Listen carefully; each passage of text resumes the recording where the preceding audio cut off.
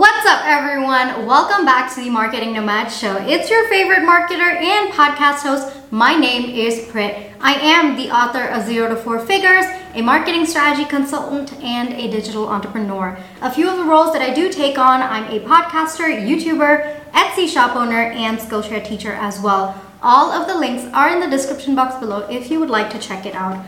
On this podcast, I shuffle between giving solo podcast episodes and bringing in experts on various marketing, business, and mindset strategies to help you grow the business you love.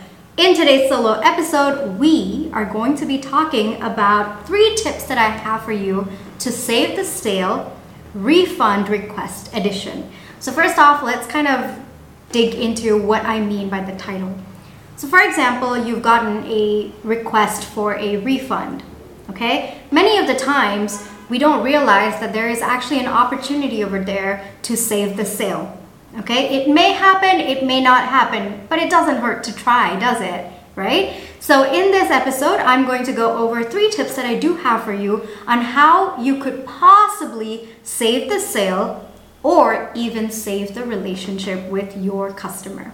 All right, so let's get into today's episode. Now, the first one is find out the real reason. Okay, ask them, take the time, reach out to them, ask them, well, if you don't mind me asking, how or why are you asking for a refund? Of course, you're going to frame it a lot nicer than that. So if I have to, reach out to them trying to find out the problem, I would say, I would be happy to process this for you. But just as a way to understand your situation, can I know the reason behind the refund request? Okay, so this is usually a nice way to put it. Of course, you can add in your brand tone, your brand personality. That works as well. Now, what this essentially does is, 1, you're letting them know that, yes, I do agree for the refund request, but I just want to understand where you are coming from and what is the problem that you are finding. And now let me explain why this is so important for you to understand what the problem is. Because sometimes the problem can actually be solved by you and you can save the sale. In my case, there was an Etsy product. Of course, I do have to mention that on my Etsy shop, since they're all digital products, I do not offer refunds, but I did get a refund request once. And while I told her that I'm really sorry, it's company policy, I can't do the refund, but I would really like to know if there is some way that I can help you out so that maybe the product applies better for you and your business. And so when I asked them that question, I realized they didn't understand how to use the product for their business, which is why they asked for a refund. And so I took the time to actually let them know, okay, well, this is how you can use the product. You can use these ideas, create them into this way. And I actually spent a good amount of time letting them know how they could convert the ideas in my digital product into reality. And then they were so much more considerably happy with their purchase. I could not offer a refund request because that's just my company policy, and we'll get into that in a little bit. But I did take the time to understand what the problem was, and I solved that problem. Now, if I had not done that, okay, if I had just let them know, oh, well, before you bought the product, the company policy is written on my page saying I don't offer refunds, then, I just let them know that. That would have been the end of the conversation. The customer may or may not have been happy with the customer service. The customer would have just gone away feeling dejected about the whole experience. They would have thought that they wasted money on the purchase, and basically it would have left a very bitter taste in their mouth. Now, by just asking that simple question, even though I did not offer any refund as a company policy, it made the situation so much more positive in my customer's mind. So it's really, really important, especially when you are in this phase of a refund request, okay? Because it's pretty clear at this point that your customer is not happy with the product or service, okay? There's something just off about it. It doesn't align with what their expectations was, right? And that's why they are asking for a refund. So when they are in that state of mind, it's crucial that you are calm and you are patient, because if both of you react, it's gonna be a mess, right? They're already in a state of mind where they're not happy with where they are. And if you kind of show your emotions and you get reactive, then it's just going to crumble. That entire relationship is going to crumble. So in such a situation, I would highly recommend staying calm, okay? Staying calm and just understand what the problem is. See if you can figure it out, okay? That's super, super essential. So now let's come to the second point that I do have for you, and that is don't take it personally. I know that especially when you've created the product with so much love and so much effort and so much time, it's natural for us as business owners to feel emotionally invested in the product. And so when someone comes along and they say, well, I don't want this product, can I have a refund? It's natural for you to feel bad about it. You know, it can be pretty bumming.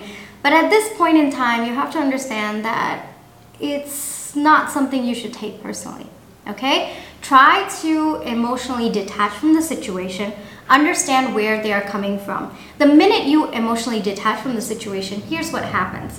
You start automatically looking for a way to make this a mutually beneficial relationship. So you try to ask them if there's any alternative. Maybe they didn't like this product. Maybe they were actually looking for another product in your entire business. You know, try to understand where they're coming from. And I also do want to point out that not every person who buys your product is a good fit for your business. Sometimes mistakes can happen. Sometimes they're just not aligned with your business. Sometimes they're just not aligned with your product and service. That is not a testament of your product or service or your business as well. Unless, of course, you get a huge number of refund requests, and then probably you've got to take a second to see if your product's actually good or not, okay? But if it's just one-off refund request, I want to let you know that it happens. It's a very natural part of the business process. It's okay. Sometimes, you know, the person who buys it, maybe they had a different vision of what they wanted, and then your business came in with the product or the service, and then they bought it, and then they realized it just didn't align with them. But in those situations, if you want to save the sale, always ask if there are any alternatives, or if they're just looking for an improvement. Maybe they're looking for an add-on instead of just removing the whole product itself, okay? So try to understand where they're coming from, try to offer improvements, try to offer alternatives, try to make it a mutually beneficial situation where they're happy as well and you're happy as well, okay? The third thing is, you know, keep the entire experience easy. Don't make it difficult for them, okay? I know that there are, oh my God, so many different businesses that I have been a customer and I wanted a refund and it was just so messy, so messy. It's like they purposely made that entire experience so difficult for me to request a refund. And by the end of the experience, not only did I not like the product, I absolutely had a very strong dislike for the company as well. It was just such a negative experience and I never wanted to have anything to do with that company. So as much as possible, keep the experience easy, okay? If they want a request, like I said, do your due diligence and all of those things. Try to see if you can upsell or downsell, most likely downsell at this point, or if they're looking for an alternative, like I mentioned in point 2, but keep the entire process easy and breezy for them. Don't ruin that experience because, like I said, they're already in that mindset where they're unhappy, right? If they're asking for a refund request, it's most likely that they're not happy about something related to your product, your service, or even your business for that matter. You do not want to make things worse at this point. You want to keep that relationship going even after the refund because you never know, they could come back to you a few months later. Maybe the product is not a good fit right now. Maybe the product or the service is a good fit 6 months down the line. So as much as possible, you want to keep that relationship going. You don't want to burn any bridges at this point, and keeping your experience difficult can actually burn bridges. I mean, there have been a few companies that I've sworn off of because that entire experience was just so hard for me to navigate, okay? And keeping the experience easy, let's talk a little bit more about your refund policy. I believe every single business, whether you have a product or a service, you really need to have a refund policy out there, okay? This is absolutely vital. You need to keep it in a place that people can see. Don't put it in some small corner of the world, of the internet, where people will never find. No. Keep it bold, keep it out there for people to see before they make the purchase. And there are two things that happen because of this. One, when people know that yes, there is a possibility for me to return this, you're essentially telling them that it's okay if you don't like the product, just give it a try, okay? And that really makes them feel a lot more secure about testing, especially if your business is something that they've never worked with before or they've never tried a product of your business before. So that can really give them that emotional push, I guess I would say, that comfort to test out your product or service. So that's one way. The second way is if you are super clear about your refund policy before they purchase, okay? That gives you some sort of standing ground when they request for a refund that goes against your refund policy later on. Like for example, for my Etsy digital shop, I have the refund request in every single place, guys. It's everywhere. They will find it, whatever. Even if they don't see the product, they will see my refund request policy. And the reason why I've made it that clear is because I want to have some ground to stand on if I get a refund request. And I have gotten refund requests. I think I've gotten about 3 in the last 2 years, if I'm not wrong. And none of them, I told them, I did mention that according to my refund policy, which is mentioned on every single product as well as my main page for my Etsy shop, I cannot do this, but can I offer you an alternate solution, or can I find out what the problem is so that maybe I can help you out in some way or shape or form? And yeah, that's actually happened, And I think it's also important to understand that the other person may have their own experiences or their own thought process, and you've got to validate that. You've got to understand that. You've got to say, okay, I understand where you're coming from. I tell you one thing, okay, about making this entire experience positive and easy and whatnot. So according to my refund policy on my page, right, there is no refund. You can't get it. But for my marketing consultancy services, there is a full refund if you cancel within 24 hours. There's actually an airplane going above. I don't know if you guys can hear it, but I'm just going to continue talking. It's kind of a nice sound. I like it personally. And yeah, okay.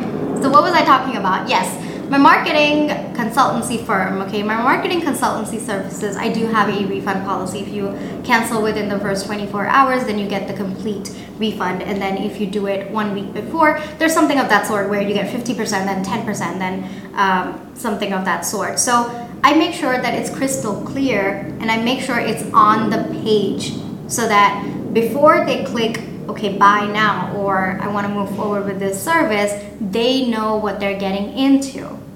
That makes it easier on my end when I have to reject a refund or when I have to accept a refund. It just makes everything so much more clear and simple.